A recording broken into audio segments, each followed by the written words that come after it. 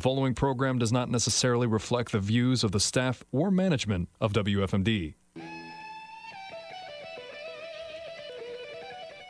Welcome to the Faith Debate on 930 WFMD, on the FM at 99.9 HD2, and on the internet at WFMD.com. I'm Troy Skinner. Thank you for spending part of your Sunday morning with us. I'm not sure, but I think as this show airs, it's Mother's Day, so happy shout-out Mother's Day to anybody who's got some babies, whether they're little babies or grown-up babies. Happy Mother's Day to you. Hopefully you are duly honored by those in your life today. We're not talking about mothers today, though. Although we're talking about mothers who might wish that they could go see their kids a little easier because they might be behind bars. We'll be talking about that in a little bit. Let me introduce the panel. I'm Troy Skinner, pastor of a church called Household of Faith in Christ. Has a website, householdoffaithinchrist.com. I encourage you to check that out.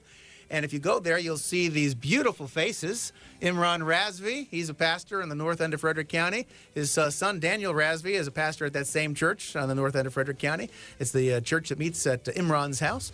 And they have a website as well. It's just Old Man's Disease Hit Me. Conquered by Love. ConqueredByLove.org. Oh, my gosh. I say, how many times have I said it? And I just blanked out. ConqueredByLove.org. You can check out their ministry stuff there. And David Forsey, I don't think he's like really hip and cool. Doesn't have a website. Nope. He's hip and cool in other ways. Did you hear that voice? How hip and cool is that? David Forsey is the pastor of a house church that meets on the south end of Frederick County. So if you're in Frederick County looking for a house church, you don't have too far to travel. We got, north, south, and center pretty much covered for you. So. I don't think you need to look for a house church. If you're looking for anybody that can really talk to you about who God is and what God can do for you, one of these churches probably do you a lot better than going to a regular church in a church building. These days, sadly true, right? It's part of why we're doing what we're doing, because I know I'm biased. I just said this actually earlier this week to somebody, and I actually prefaced it saying something, okay, I'm biased.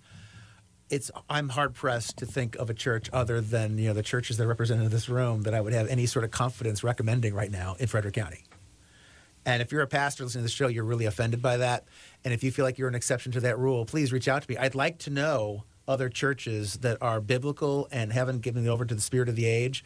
And if that's you, please let me know, because I have people that reach out to me and they're not too keen on a house church thing. I get it. Not everybody's comfortable. We've all been conditioned that the institutional model is the way to go. And it's a hard thing to overcome. And I would like to be able to recommend another church in the area. And I'm not sure who those churches are. So give me a call. We'll talk it through. And, if you're on a close enough page to where we are, where, if it's me giving the recommendation where I am, you will get my hearty endorsement. And I would feel good about that. We need more brothers. We're really not as weird as people might think. No, weirder. Yeah, that's true. Peter Kemeny, a Good News Presbyterian. Peter Kemeny has been on the show in the past, and I've known him for a while. And I haven't paid close attention to where he is on some of the issues that have really reared their ugly head the last couple of years. So I do know that I would have recommended him unambiguously a few years ago. Assuming that he's still where he was, I would probably recommend his church. I haven't talked to him in a while.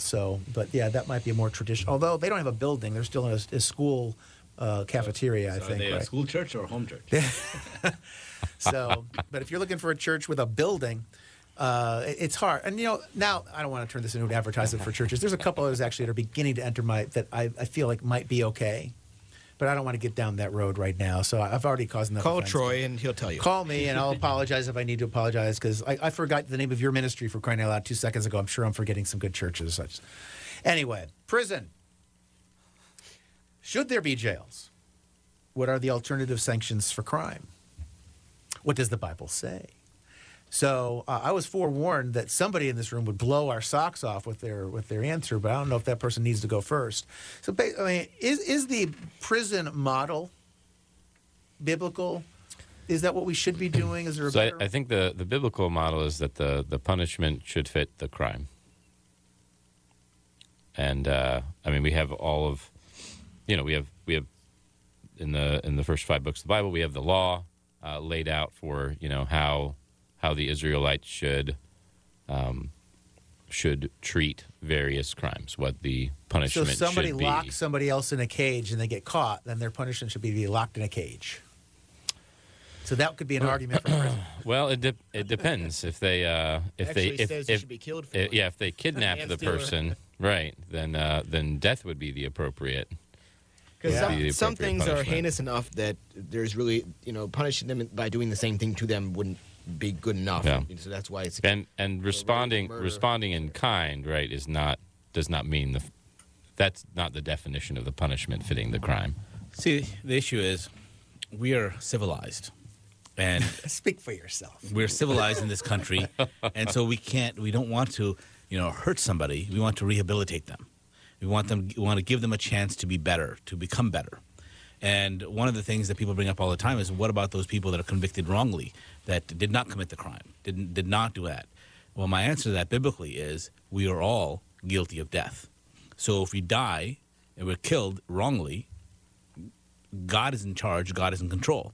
So, and I would say that even of my own family, whether I was convicted of murder and killed and I didn't commit it, I'd be okay with that.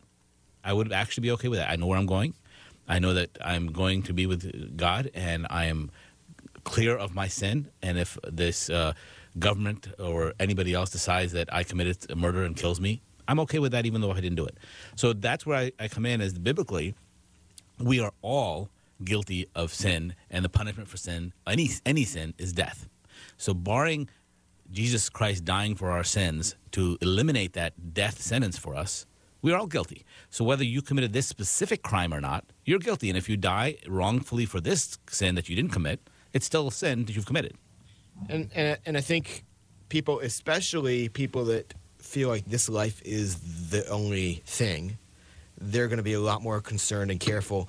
Not that you shouldn't be careful when you're judging somebody for a crime. You should be extremely careful. But I was having this conversation with an atheist a number of years back, and it came about capital punishment. He's like, yeah, but I just can't be in favor of capital punishment at all, to what Raz was saying, because I could be wrong, and then I'm depriving them of life. And I said, yes, because you think life ends when somebody dies, right? But that's why only would the the beginning. atheist care? Because that person that's having their life end is just a random combination of molecules that happen to come together with no meaning, no purpose. I didn't say the position was logical, but a lot of people, I mean, they may call themselves atheists, but they do care, and because it makes us feel bad when we see other people feeling bad. Generally, even if somebody's not saved, you're a normal person. There are people that don't feel any of that, but generally, when you see somebody sad, it also makes you sad or depressed or whatever. And so he didn't want that. And my point was, okay, but I'm not ending their life. First of all, God's going to allow it if it happens. If he doesn't want it to happen, it won't happen. But secondly, he will have had a chance to either be saved or not saved. And if he is, then life isn't ending. And if he's not saved, then no amount of extra few days I would have given him on this earth is going to compare to the eternal punishment he's going to go through anyway.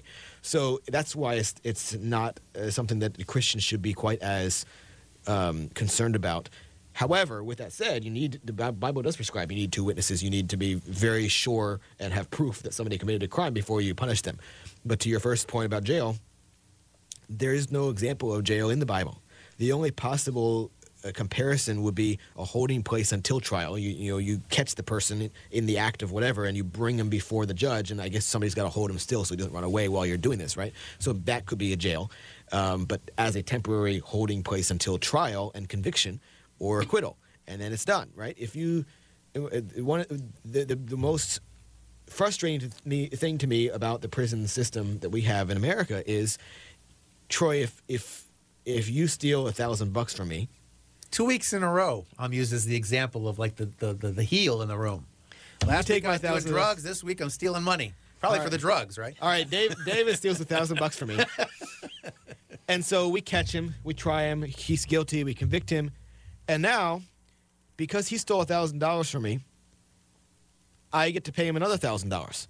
Because I got to pay for his food and clothing and free cable TV in jail for the next number of years until whatever it is, right? So now I probably got to pay him more than $1,000, depending on, you divide among all the taxpayers and so on. But the point is, why do I, the victim, have to pay for something that I actually was, right? So it doesn't help, it doesn't fix the thing, right? It takes him out of society. But really, the biblical thing is, if you steal $1,000 from me, you become my slave until you've paid back. If you don't have the money to pay back, if you have the money, then just With pay interest. back. With interest, and the interest is 300 to 500%. It's not small interest, right? Yeah. It depends on what you're stealing, so there's different variations. But Yeah, the restitution model. Yeah. And the person has no opportunity to make restitution if they're behind bars. Exactly. Is the argument. Yeah. exactly, and I'm wondering, are we all kind of in agreement on prisons might not be the way we do it, might not be the best, and we should institute more death penalty? Well, there's also the judgments? Also, I mean, there are people that argue. Well, there's so many instances of people being saved in prison that changed their life, that were in a life of crime, and they had a God can use all things. That's not an argument for it. exactly. I mean, a lot of people were saved when they were brought over here against their will as slaves. Right, entire families are Christian families because they were man-stolen, shipped across the ocean, and the ultimate good happens to them. But that doesn't mean it was good that they were stolen and shipped across the ocean. Exactly. So I think we should hopefully be in agreement that biblically there is not a stance for prison as a permanent restitution type of thing. Prison does not restitute the crime. So what we do need is a short holding spell, quick trials. I mean, this country was built on having a quick trial, which doesn't seem to always happen now, but having a quick trial, get it done with, Yeah, find the ask some punishment. of those guys from January 6th of 2021. Yes. Right, they're It's- still waiting. Without even sometimes any charges, and there was no revolution there. There was no armed revolution. There was no insurrection. There was no guns. It's just ridiculous. That's a political punishment. That's a different story for a different show. But for crime, and there's also a lot of people say, hey, there's been a lot of people that have been wrongfully convicted. There've been a lot of people that were targeted because of their skin color, and I know people that have, and I've seen plenty of videos to do that. But even through that, as I said in my opening statement, is we are all guilty of sin. We're all guilty of death. And the problem is there is a distinct lack of respect for authority in this country. So people that are in that situation where they're being pulled over, I was reading an article about this cop pulled over a black gentleman because his taillight was out. He was just going to give him a warning to get it fixed. But the gentleman, because of all the stuff he's heard and seen and everything else, was so afraid that he took off out of the car and ran, and then the police officer ended up using a taser on him. The taser didn't work. The guy was a very big man. It didn't work, and he started fighting him and ended up being killed by a gunshot because the police officer now became afraid for his life. And the whole thing was because the taillight was out, and he was just being friendly and say, hey, you have a taillight out, you should get it fixed. He wasn't even going to give a ticket. So that's the problem. There is no respect for authority, and maybe it's well-deserved. Maybe there are too many bad cops out there, but I don't think so. I think there's too many bad journalists out there that are taking one instance out of 1,000 and making it so big that it creates fear in people. But back to the original question though, with the jail, I think we are, to your point, I think we are all seem to be in agreement that jail is not really a biblical thing. But what do you replace it with? And you need to have an actual system of restitution rather than punishment. And that's, I think, part of the issue is our society is all based on, oh, you're guilty, you need to have bad thing happen to you. Not you need to make right what you did wrong, right? So sometimes you'd have to have a bad thing happen to you. Sometimes you have a punishment, like if you murder somebody, but there's no other way to rectify that. You can never bring the person back. So now death penalty is what it is. But Same with So- rape. You're not going to turn around and rape that person. You got to have something else. I think maybe something to talk about a little bit might be, okay, where does forgiveness, where does redemption, right? Where grace, mercy, like how do those things fit into this conversation? Well, that comes from the church and it comes from the individual, but that doesn't come from the government, right? It's not the government's role to extend forgiveness. in fact, Romans 13 says that's the role of government is to punish the evildoer, punish the wicked, right? But even spiritually, right? Oh, God always forgives. Yes, God forgives. That doesn't mean there's no consequences, right? So there's two verses that I don't hear. I'm surprised that I don't hear unbelievers show these verses often enough as examples of how the Bible is so contradictory. But there is a section that in Exodus 20 it says the Lord visits the iniquity of the fathers upon the children unto the third and fourth generation of them that hate me. And then there's another spot in, I think, is it Isaiah or Ezekiel? I think Isaiah, that says the fathers shall not be put to death for the children, nor the children for their fathers, but every man should be put to death for his own sins. and so that's seems to be a contradiction, but it's not, right? There are actual consequences that are going to happen, and God is they're going to follow you, and they're going to follow your family if there's crimes and sins that you're doing. That doesn't negate the thing that you're responsible for your own actions, and so it's. I guess I kind of lost my train of thought, but the. Go ahead. If it comes back, let me jump in. I want to. Since there's a lot of agreement, there might be some disagreement on some minor points here or there, whatever. It sounds like there's a generalized agreement here, so I want to play devil's advocate and try to think of ways to make a biblical argument. Is it? And let me start with a practical example, a micro practical example. A lot of parents will discipline their children by putting them in timeout, or sometimes you remove your teenage son or daughter from polite society by sending them into their room. Is timeout or sending them into their room some form of a familial prison, if you will? And is that sanctioned biblically? And if we wanted to go macro, is there an argument to be made that Adam and Eve, they sin, and they're cast out of the garden, which is polite society, godly society, and consigned to a very large, granted, but consigned to some sort of life in prison after the fall? So we got the micro familial kind of example, and then the macro. Is there a biblical argument to be said that that would be an example of a prison system?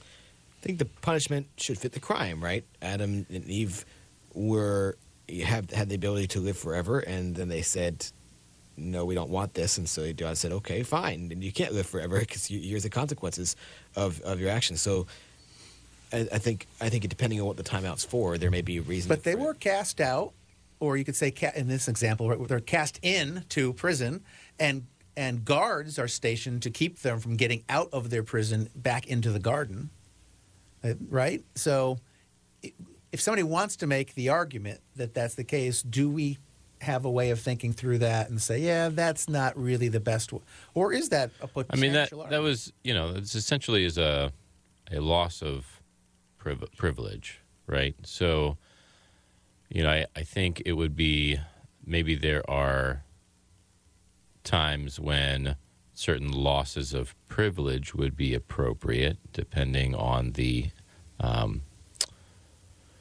depending on the crime. I think what we see biblically that sort of is like this is like there's a lot of talk in Proverbs about the value of a good name, the importance of a good name. And so if you are in a community and you steal and then you repay that, right, you have you've lost your reputation as a trustworthy person. And that is going to have just a natural loss of privileges when it comes to your social interactions with other people. Unless you want to run for public office. Right. So I think what makes it difficult is, is the society that we live in where, where we're not so, and, this sort of goes back to the answer, right, that we were talking about last week a little bit, right? We're not so community and familially connected, and so it's very easy for a criminal to move from one place to the next and continue to commit the same crime without the natural loss of privilege within the community that they would experience if they stayed in one place, if that makes sense. Yes. In the colonial times, what did they do when somebody stole? They branded the right hand right where the thumb is, so when you shook a hand to make a deal, everybody would know that you're a criminal. Right. Okay? So that you could travel anywhere you want, but anybody that would know that, hey, this guy cannot be trusted. So that he was punished that way. Now, the children, time out and stuff, I don't think that works. In fact, if you do have children that you're having some challenges with, go to conquerbylove.org. We have a lot of resources that can maybe be helpful, punishment for the long term. We want our children to get to heaven And that's what we're trying to correct for, not to correct the behavior here, but be able to fulfill their emotional needs so that they want to be with God. There's a difference there. And then the one thing that I wanted to show, and I think we're running close out of time, I wanted to make sure that you got, both, all of you here, is that I'm very much for the punishment of the family. Okay? So the reason we lost all the wars and the struggle in Afghanistan, Iran, Iraq, all those places, is because the West does not understand shame.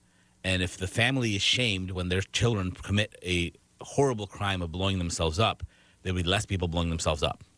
I believe without a doubt that if Bob or Ahmed or whoever you want to call him blows himself up and knows that the government is now going to go after his parents and take everything they own as restitution for the people that were blown up, and that family would be shamed in public, that Bob or Ahmed or whoever you want to call him would not blow himself up, or the next one would not.